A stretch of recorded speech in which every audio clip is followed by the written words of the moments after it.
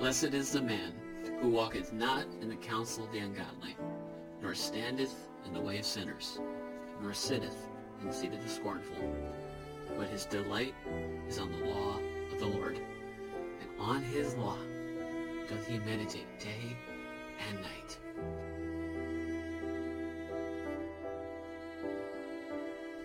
And he shall be like a tree planted by the rivers of water, that bringeth forth his fruit in his season. His leaf also shall not wither, and whatsoever he doeth shall prosper. Welcome to the Bread of the Word podcast, a podcast striving to feast on God's Word and let the Bible speak to us all. Let us, as a former generation said, go ad fontes, to the fountain, and be nourished and sustained by all that God is. Let's dig in together.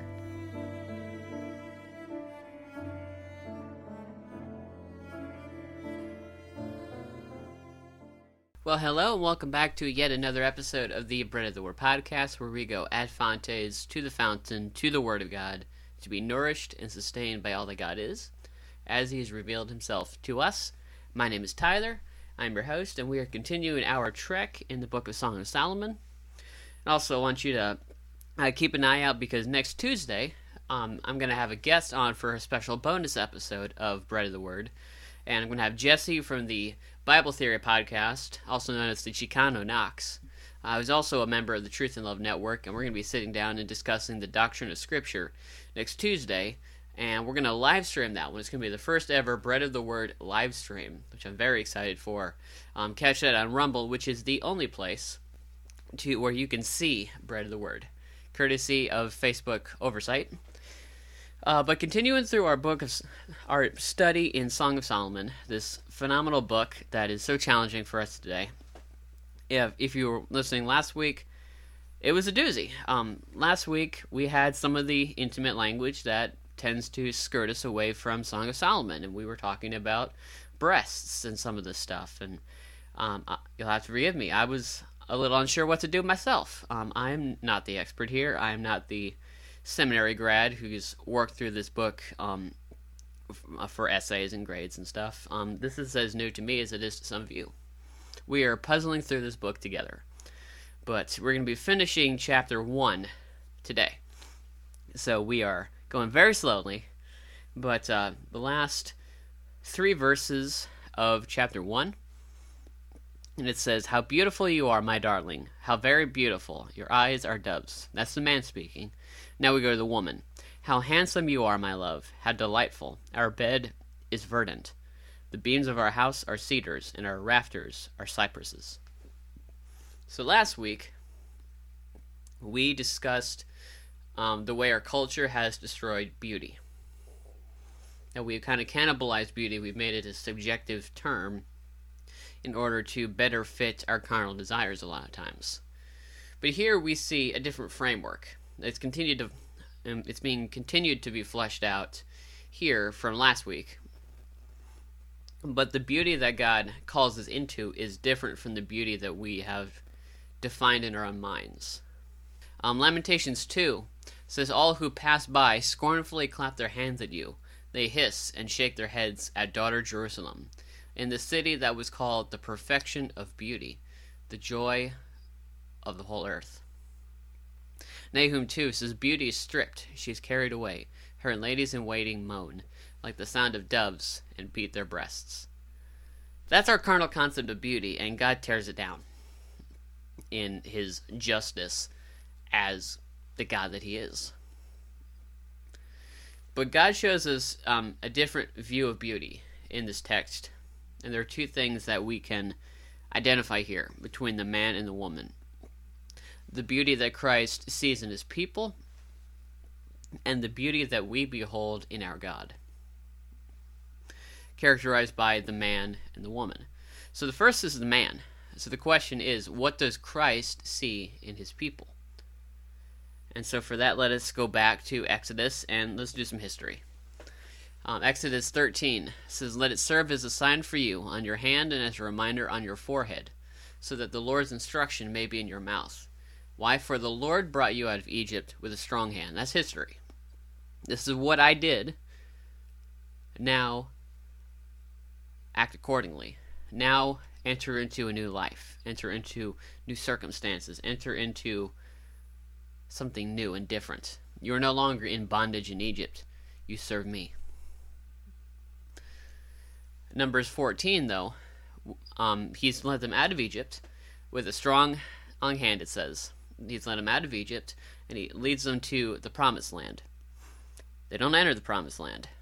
Numbers 14 says, all the Israelites complained about Moses and Aaron, and the whole community told them, if only we had died in the land of Egypt, or if only we had died in this wilderness. Why is the Lord bringing us into this land to die by the sword? Our wives and children will become plunder. Wouldn't it be better for us to go back to Egypt? So they said to one another, let's appoint a leader and go back to Egypt. Now,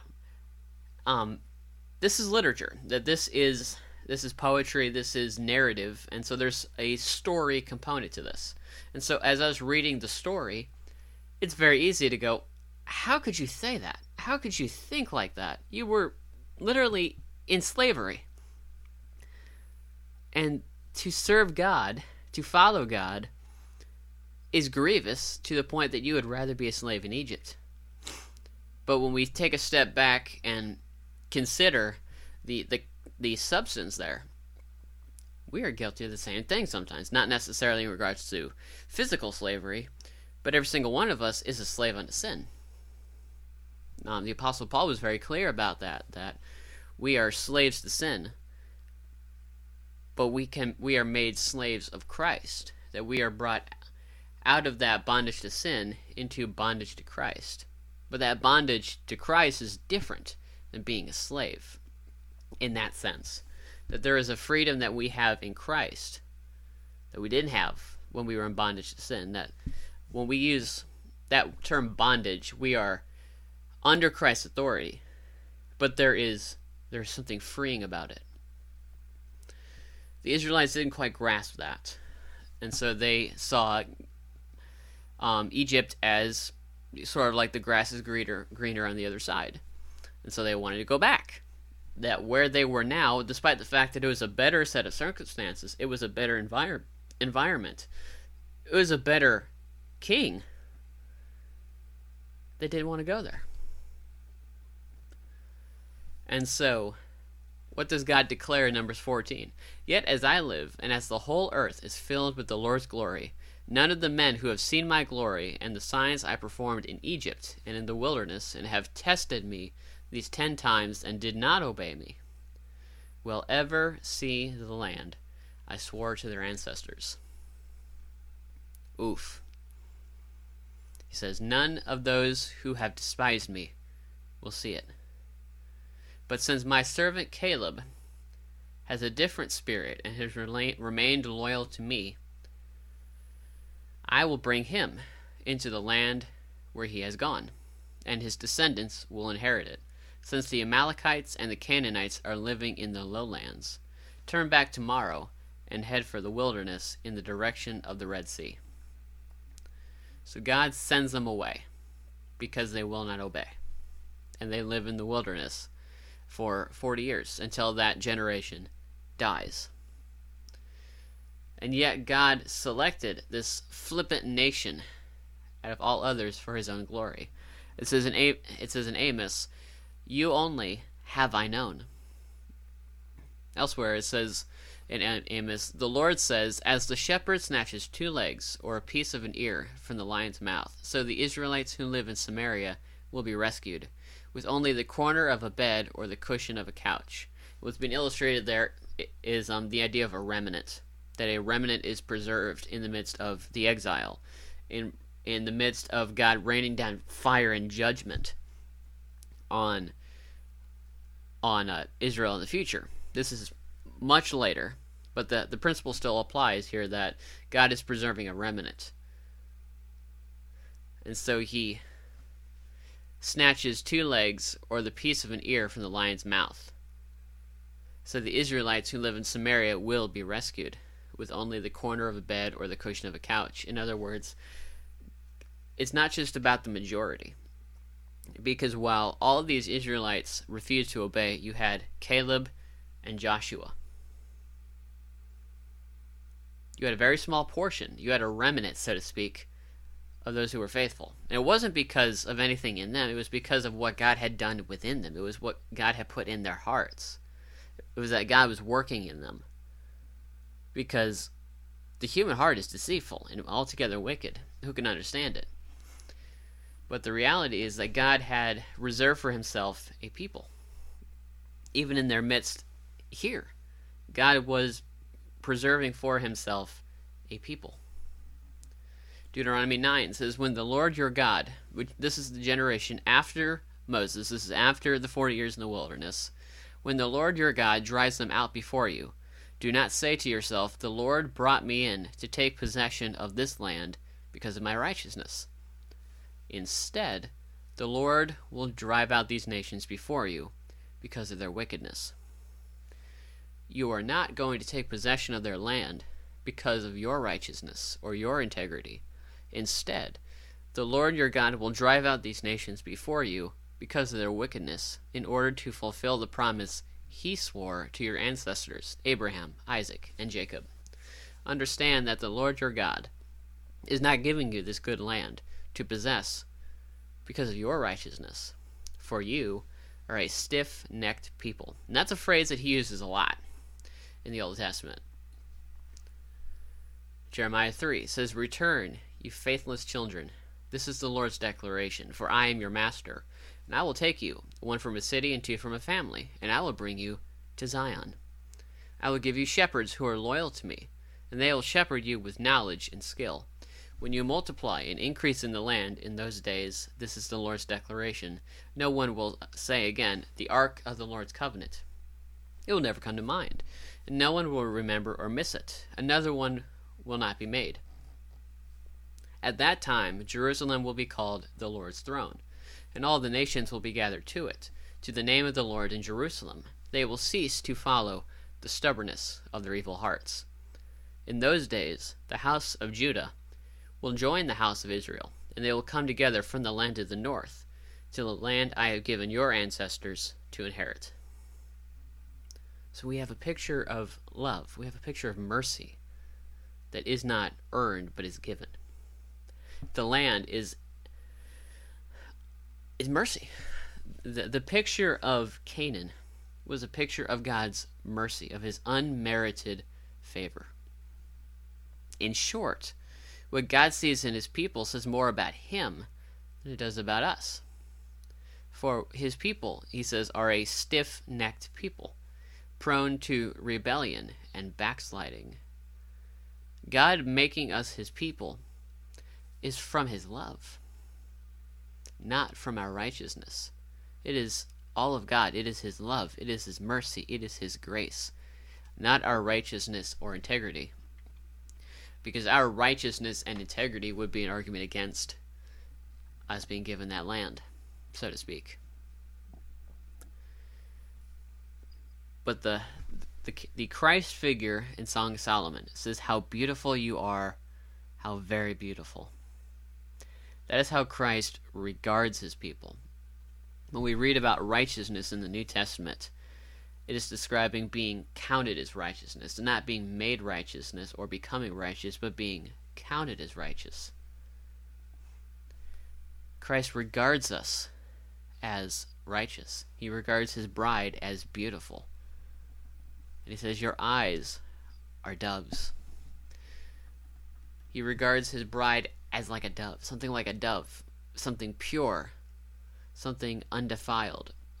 Despite what may lie there, God delights in his bride. Not because of the merits of the bride, but because of his own merits, because of his own character, he loves us. It says in Romans that we know the love of God in that while we were yet sinners, Christ died for the ungodly. At the right time, Christ died. And so what ought we to see in that? What ought we to make of this picture that's being drawn for us? What ought the people of God see in the bridegroom? How handsome you are, my love. How delightful! Our bed is verdant, the beams of our house are cedars, and our rafters are cypresses. Now again, we've got this word bed, and if you grew up in youth group in that high school church environment, this book was often presented as being about how to be abstinent until marriage. And so it got a little weird when you got to this part of Song of Solomon where he's talking about the beds. But in Hebrew, the word bed, the word we translate as bed, quite literally means surroundings. It's more like an environment. And so we have this picture of their environment, their surroundings. The beauty that she notices is attached to the house that he is building, to the surroundings of them both. The beauty of her husband is attached to the house that he is building for her. Ephesians 4 says, "From the whole body, fitted and knit together by every supporting ligament, promotes the growth of the body for building itself up in love by the proper working of each individual part." One of the pictures of the people of God in the New Testament, of the church, is building. In the Old Testament, we have prophecies concerning a temple that God will build. In the New Testament, that temple is the people of God. Ezekiel 48 says, "These are the exits of the city of God." This is the end of the book of Ezekiel. On the north side, which measures 1.5 miles, there will be 3 gates facing north, the gates of the city being named for the tribes of Israel. 1 the gate of Reuben, 1 the gate of Judah, 1 the gate of Levi. On the east side, which is 1.5 miles, there will be 3 gates. 1 the gate of Joseph, 1 the gate of Benjamin, and 1 the gate of Dan. On the south side, which measures 1.5 miles, there will be 3 gates. 1 the gate of Simon, 1 the gate of Issachar, and 1 the gate of Zebulun. On the west side, which is 1.5 miles, are you seeing a pattern? On the west side, which is 1.5 miles, there will be 3 gates. 1 the gate of Gad, 1 the gate of Asher, and 1 the gate of Naphtali. The perimeter of the city will be 6 miles, and the name of the city from that day will be "The Lord is There."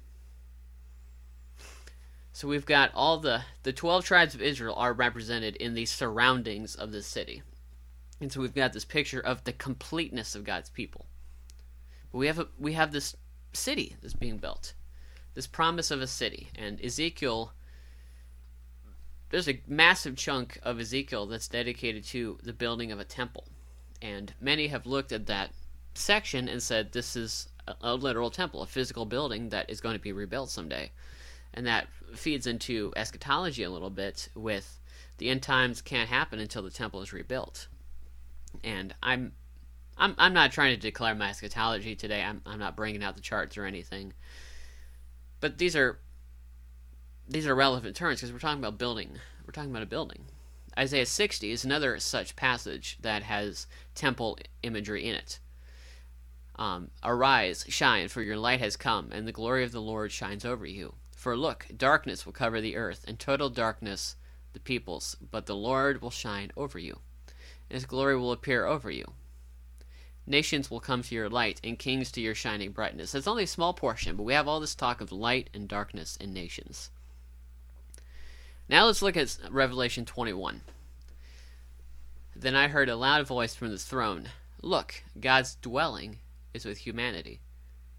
Sounds like Ezekiel 48. God's dwelling is with humanity, and he will live with them. They will be his peoples, and God himself will be with them and will be their God. He will wipe away every tear from their eyes. Death will be no more. Grief, crying, and pain will be no more, because the previous things have passed away. So we've got this picture of God making things new. Where it gets tricky is Revelation 21:22. "I did not see a temple in it." But we just had all this imagery of building a temple.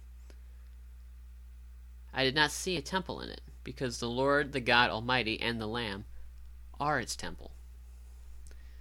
While we may expect that the temple promises in Ezekiel and Isaiah to be a future literal temple, a building we could all walk into, the reality may actually be something else. Revelation 21:1 says, "Then I saw a new heaven and a new earth, for the first heaven and the first earth had passed away, and the sea was no more." And you read Revelation 21 and 22, and that language is full of what we see in Ezekiel and Isaiah in reference to the temple.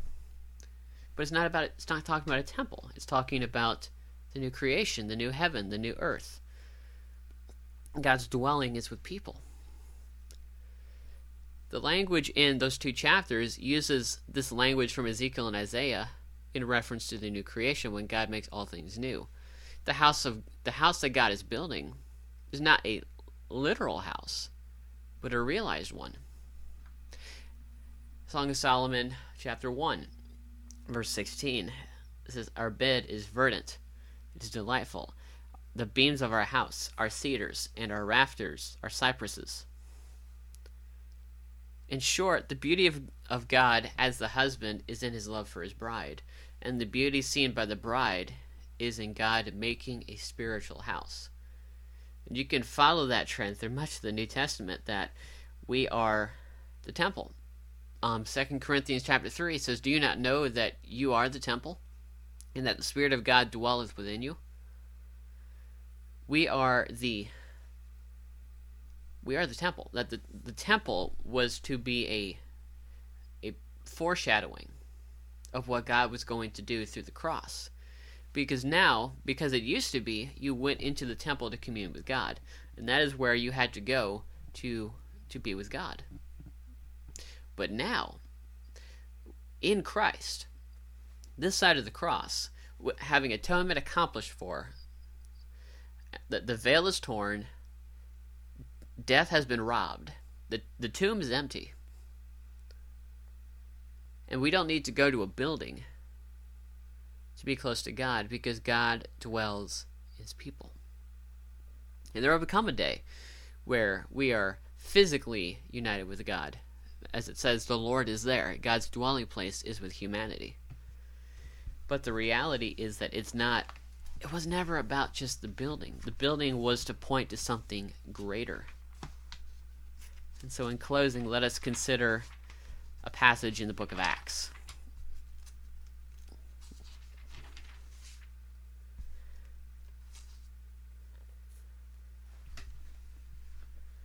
Acts chapter 17, verse 22, Paul stood in the middle of the Areopagus and said, "People of Athens, I see that you are extremely religious in every respect.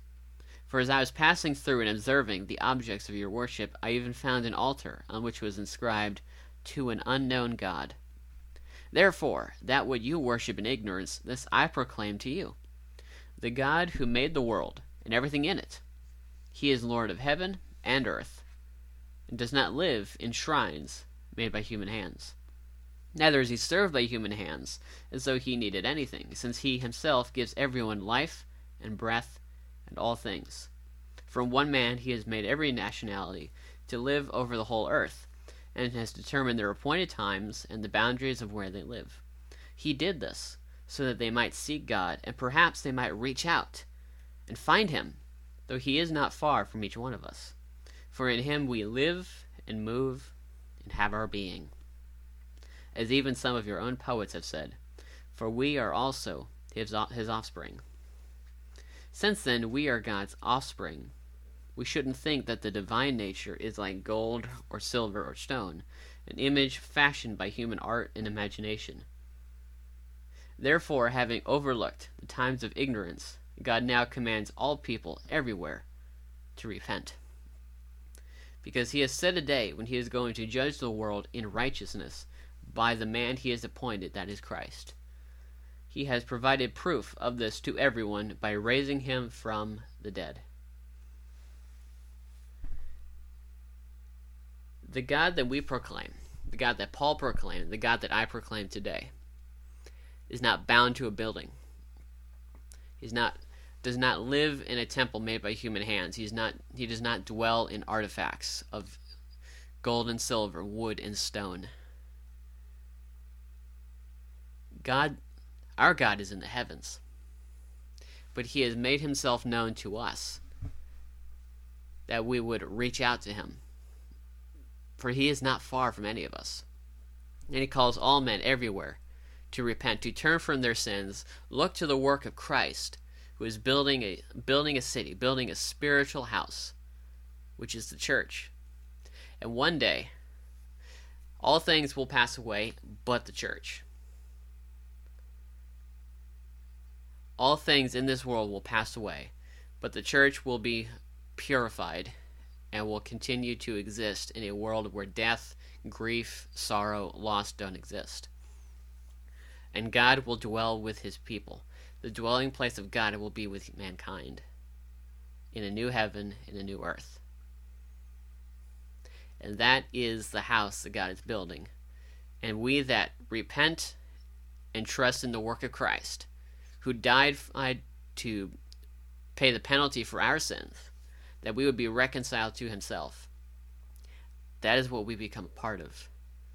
And I implore you today to turn from your sin and seek the face of Christ, to seek the Lord while he may be found, and find the mercy that you need. God bless. Thank you for listening. This has been the Bread of the Word podcast.